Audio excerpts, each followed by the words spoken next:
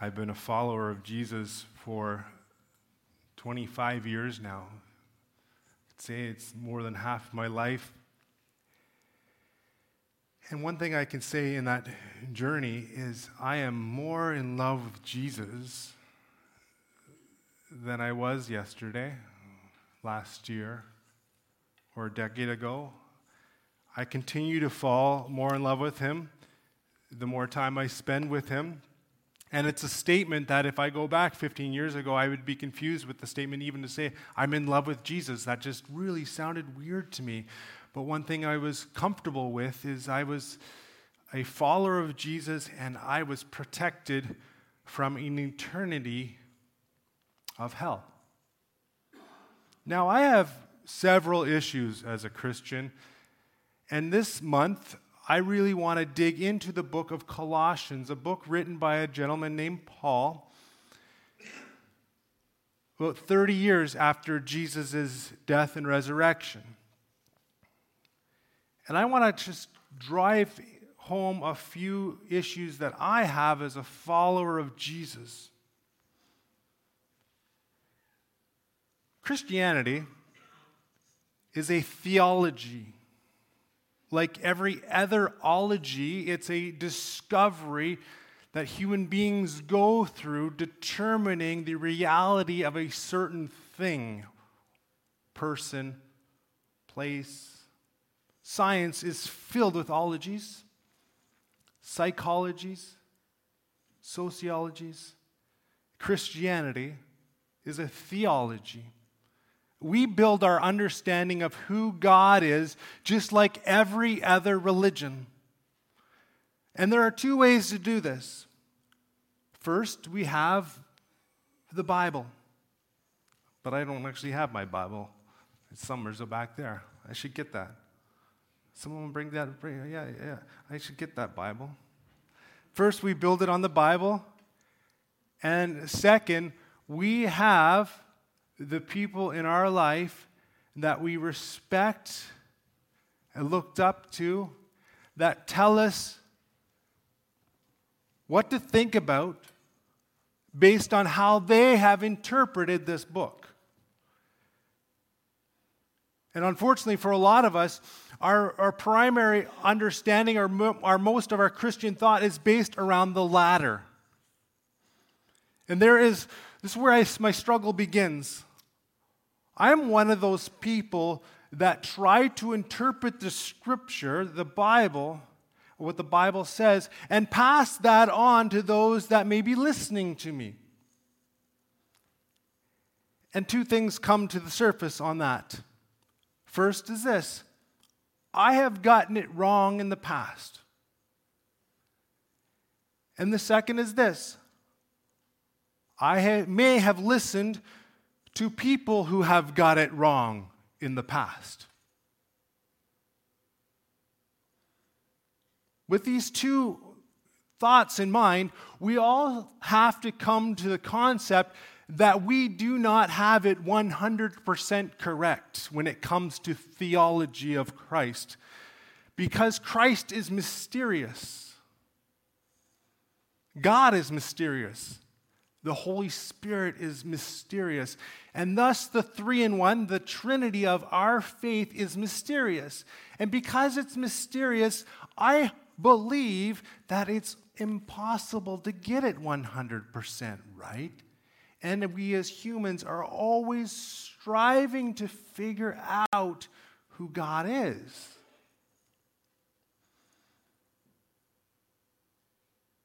In the end, I've come to this determination as a follower of Jesus. And I'm thankful to Chad, who continues to remind me, even this past Christmas, he wrote in my Christmas card the thankfulness he has. And one of the things that I've taught you as a congregation is, as a follower of Jesus, I want to be the type of Jesus that confused the Pharisees. Do you know what I'm talking about when it comes to that?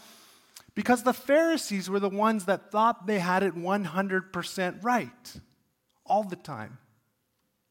They knew who God was, and they knew how to get to God. I want to be the type of guy, the type of Jesus that confuses the Pharisees.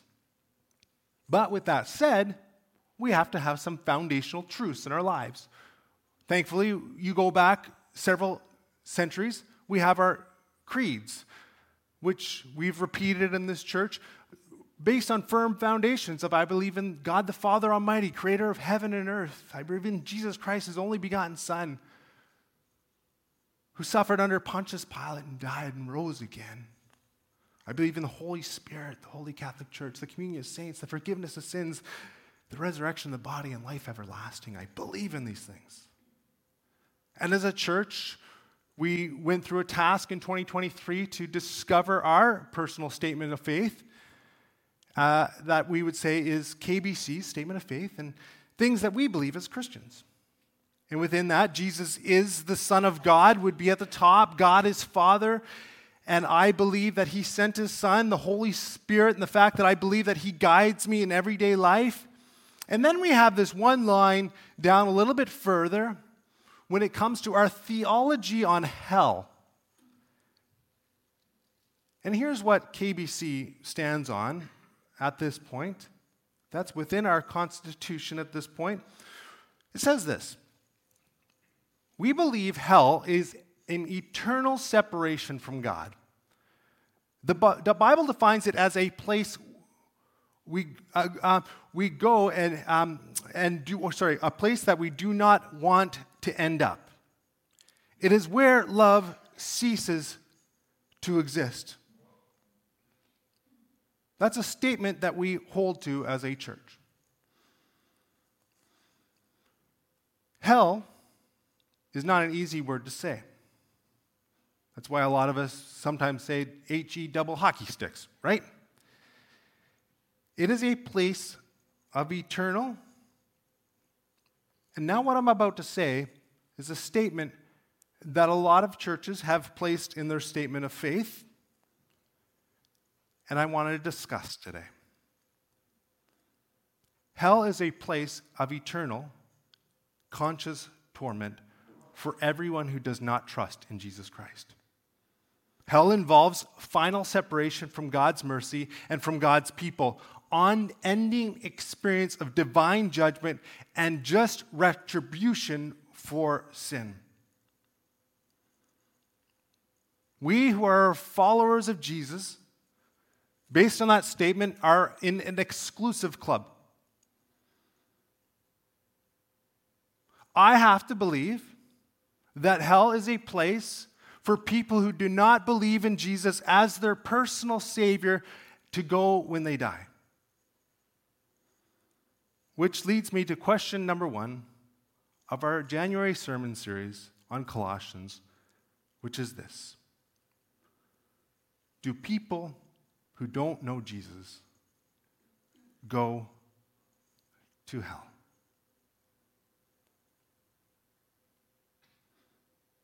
I don't have the answer.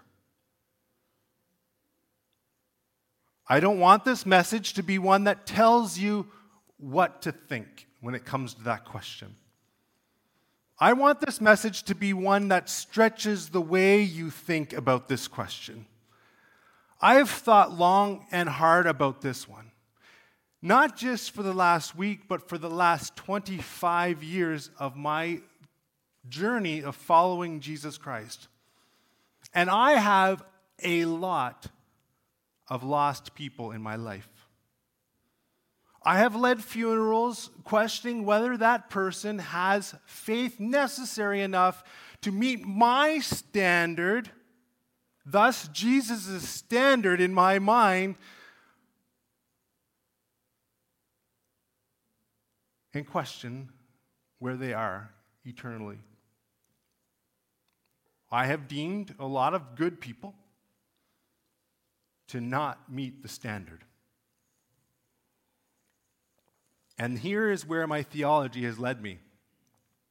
Based on what I know of the gospel, that I have been told, these people I love are in hell right now.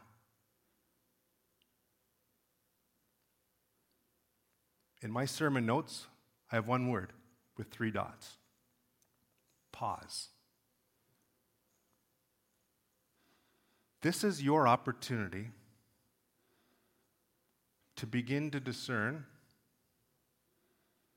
based on what I've just said, what you currently believe.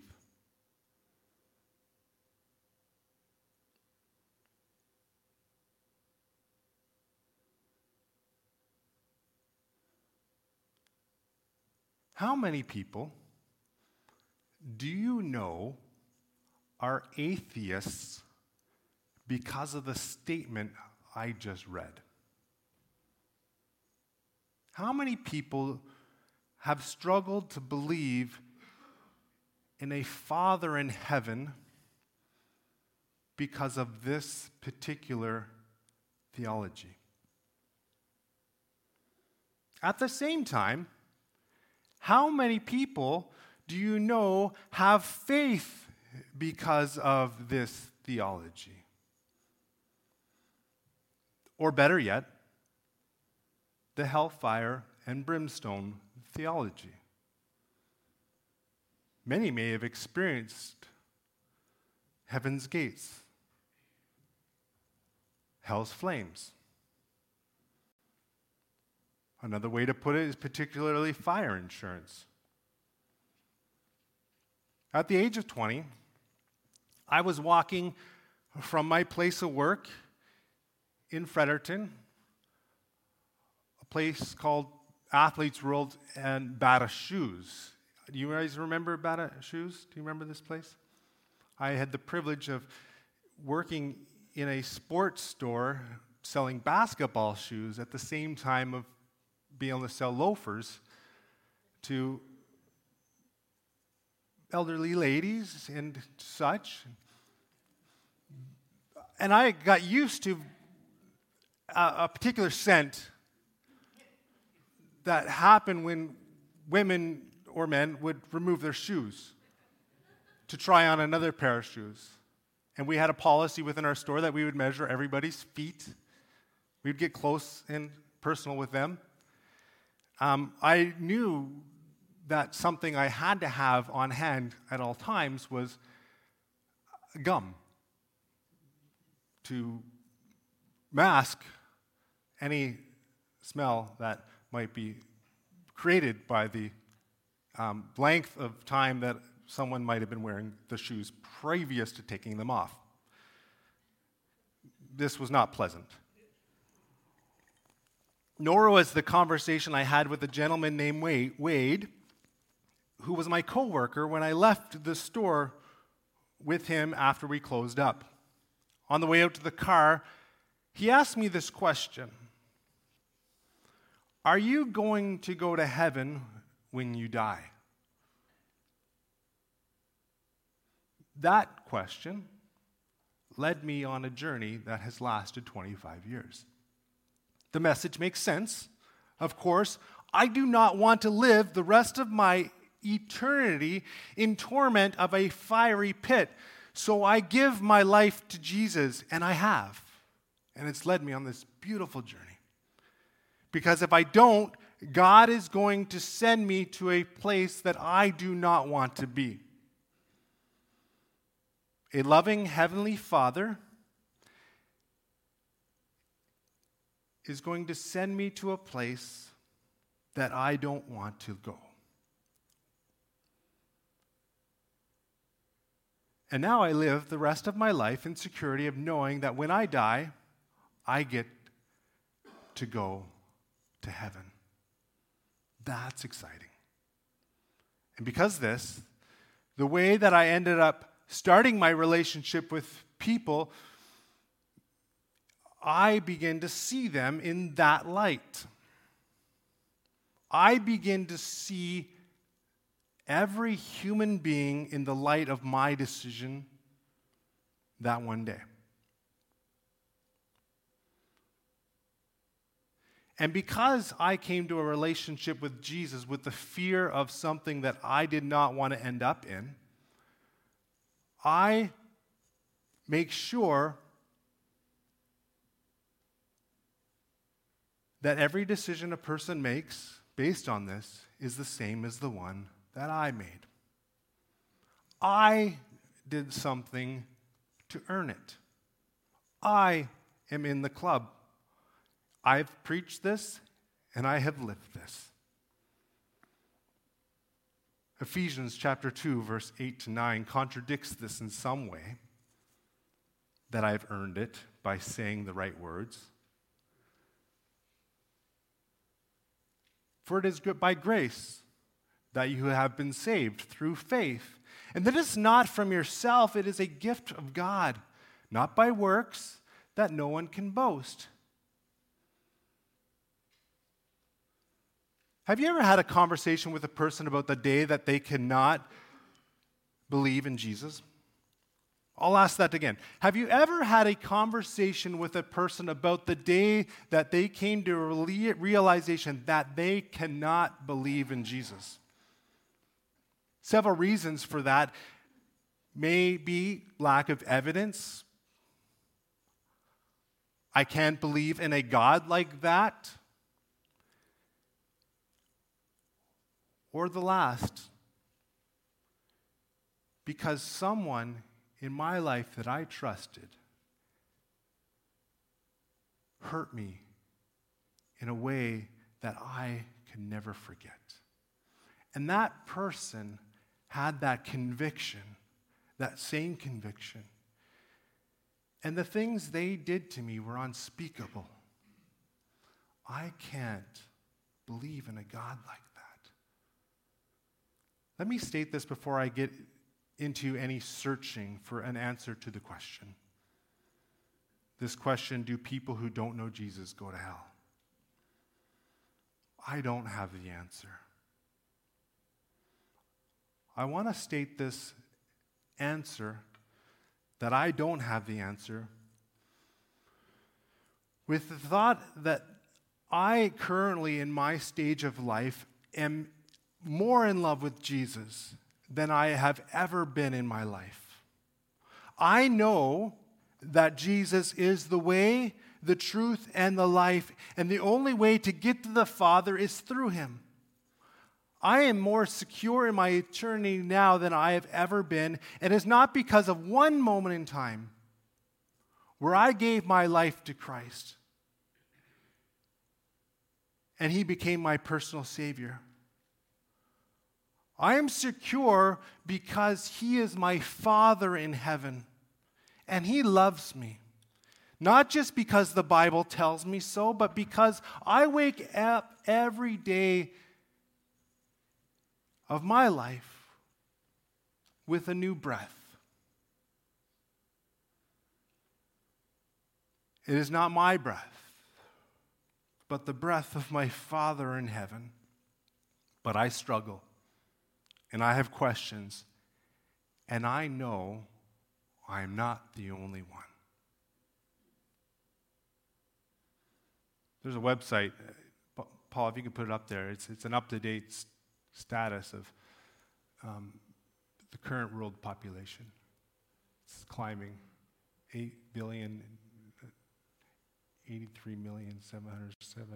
It's quick. Burst this year, so far, 2,300,000. There's 8 billion people on this earth. This stat is ever changing. In fact, it's changing as it's up on the screen. There are 4.4 babies born every second. 1.8 people die every second. The last updated January stat shows that there is a population increase of 1.05 because of the 4.4 babies born every second versus 1.8 that die every second. With that stat in mind, world Christian stats would suggest that 31% of the world is Christian. 2.5 billion people would tick off the box that says, I'm a Christian. That means 5.5 billion people do not profess Jesus as Christ. Every day, 150,000 people die every day. 100,000 people die every day without having accepted Christ as personal Savior. Why do I say these words? Because I'm trying to search for the answer to the question. And I need to come to the gravity of the answer. 100,000 people die every day without having accepted Jesus Christ as their personal Savior. People struggle with believing that Jesus was born in a manger, lived 33 years, died on a cross for mankind, and rose again. 100,000 people every day do not believe this. In my sermon notes again, I have these two words now. The first is pause, and the next is pray. As we open up Colossians chapter 1, I'm going to pray. And I've been praying a long time about this particular part of the message. And I want you to pray with me that you go into this conversation with the desire to hear the Father's heart on the life of these 100,000 people that today will lose their life and, based on theology, will live in eternity in hell.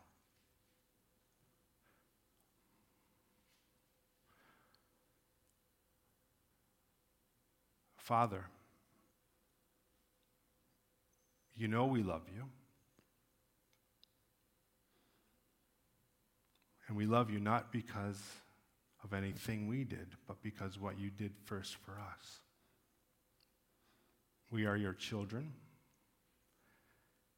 with a question. And the question is this, Father.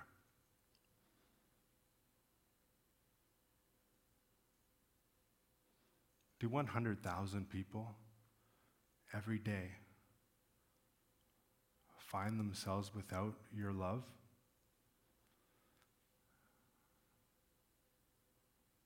God, I struggle with that question.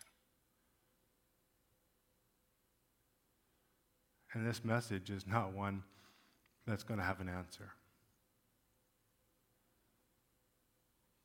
But I know what it will do. It will lead us towards your heart. And God, as I read the Bible, I see an endless amount of times that your love is expressed. And most importantly, Father, it is expressed through the life, death, and resurrection of your Son, Jesus. And we thank you, Jesus, for the salvation that you give to each one of us that have accepted you as personal Savior. But we still have the question. So help us be at peace with the answer that you give. In Jesus' name, amen. Colossians chapter 1, verse 15. Please hear me when I say this. I'm not trying to give an answer to the question. I'm trying to seek it. Verse 15 says this about Christ. He is the image of the invisible God, the firstborn over all creation. For by him all things were created, things in heaven and on earth, visible and invisible, whether thrones or powers or rulers or authorities, all things were created by him and for him. He is before all things, and in him all things hold together. And he is the head of the church, or head of the body, the church. He is the beginning and the firstborn from among the dead, so that in everything he might have the supremacy. For God was pleased to have all his fullness dwell in him, that is Christ, and through him to reconcile to himself all things, whether things on earth or things in heaven, by making peace through his blood shed on the cross. Once you were alienated from God and were enemies in your minds because of your evil behavior, but now he has reconciled you by Christ's physical body through death to present you holy in his sight, without blemish and free from accusation. If you continue in your faith, established and firm, not moved from the hope held out in the gospel. This is the gospel that you heard and that has been proclaimed to every creature under heaven, and of which I, Paul, have become a servant. And I recognize at this point it is 11:06. But this question is an important one. Estimates suggest that the global population during Jesus' time, and potentially the writing of Colossians, was around 200 million to 300 million people. Since that time, there is roughly an estimate of 100 to 115 billion people that have lived on this earth. Colossians is 30 years after Jesus' death and resurrection, written to a church about 1,600 kilometers from Jerusalem, about a 2-week walk. In 30 years, the gospel has spread to these 200 to 300 million people. And the gospel continues to spread to the 8 billion people on this earth. The good news of Jesus was spreading, and it was spreading. People were still dying without ever hearing the news. The good news of Jesus was spreading. What is the goodness that they were talking about? As the news spreads throughout the early church, it was coming from eyewitness encounters and accounts and being spread as fast as it could. The first time since the Garden of Eden, God was coming into relationship with people and seeing the righteousness come about in lives of people and allowing them a ticket to heaven if they repented and believed. And before the message spread to certain towns, people kept dying of natural causes. At the Garden of Eden, the world became broken. Adam's sin is talked about in Romans chapter 5, verse 12 to 18. Romans chapter 5 has this understanding that what happened to Adam became universal. Verse 12 talks about this whole idea that therefore just as sin entered into the world through one man and death through sin, and in this way death came to all men because all sinned. It was universal. For all fall short of the glory of God. For before the law was given, sin was in the world, but sin is not taken into account when there is no law. Nevertheless, death reigned from the time of Adam to the time of Moses, even over those who did not sin by breaking commandment, as did Adam, who was a pattern of the one to come. But the gift is not like trespass. For if the many died by the trespass of the one man, how much more did God's grace and the gift that came by the grace of the one man, Jesus Christ, overflow to the many? We create a universal outcome of Adam's sin. But for some reason, Christ's sacrifice did not have the same power in our theology. Adam's sin was universal. Christ was selective. Back to Colossians for a second. Uses this word reconciliation. An English translation of the reconciliation would talk about the idea of coming back with the word consolare, to bring together. The verb consolare was talking about a council or assembly of many in Latin. The Greek word for reconciliation that we get our English word from is a word called katallasso. Katallasso is described earlier in Galatians and is written katallasso. Follow me on this. Husband and wife are broken in their relationship. There seems to be no way to reconcile the relationship until one day the husband says, you know what? I miss the relationship I have with my wife. I'm going to katallasso it. I'm going to reconcile it. But the wife is like, not a chance. That's catalasso. There's an attempt at reconciliation, but the second party is not willing to be part of that. Catalasso. Paul, several years later, reiterates this reconciliation in Colossians, and he basically says, Christ has reconciled to him all things. I've got it circled, all things. He created all things, and I have to think that in all things, when he created all things, he was talking about me. For God was pleased to have all his fullness dwell in him, and through him to reconcile to himself all things. Now, if you think the word catalasso for a second, that husband-wife relationship, it's catalassos, if we think generally, it's like Christ is saying, I'm going to reconcile myself to you, but you have to make the decision, which is our theology. And I'm good with that because I got an eternity in heaven coming. I'm good with that. But Paul does something here in Greek that can't be reflected in English. He puts 3 letters at the front of catalasso, and these 3 letters are APO. APO spells apokatalasso. And what that 3 letters is saying is, I did it.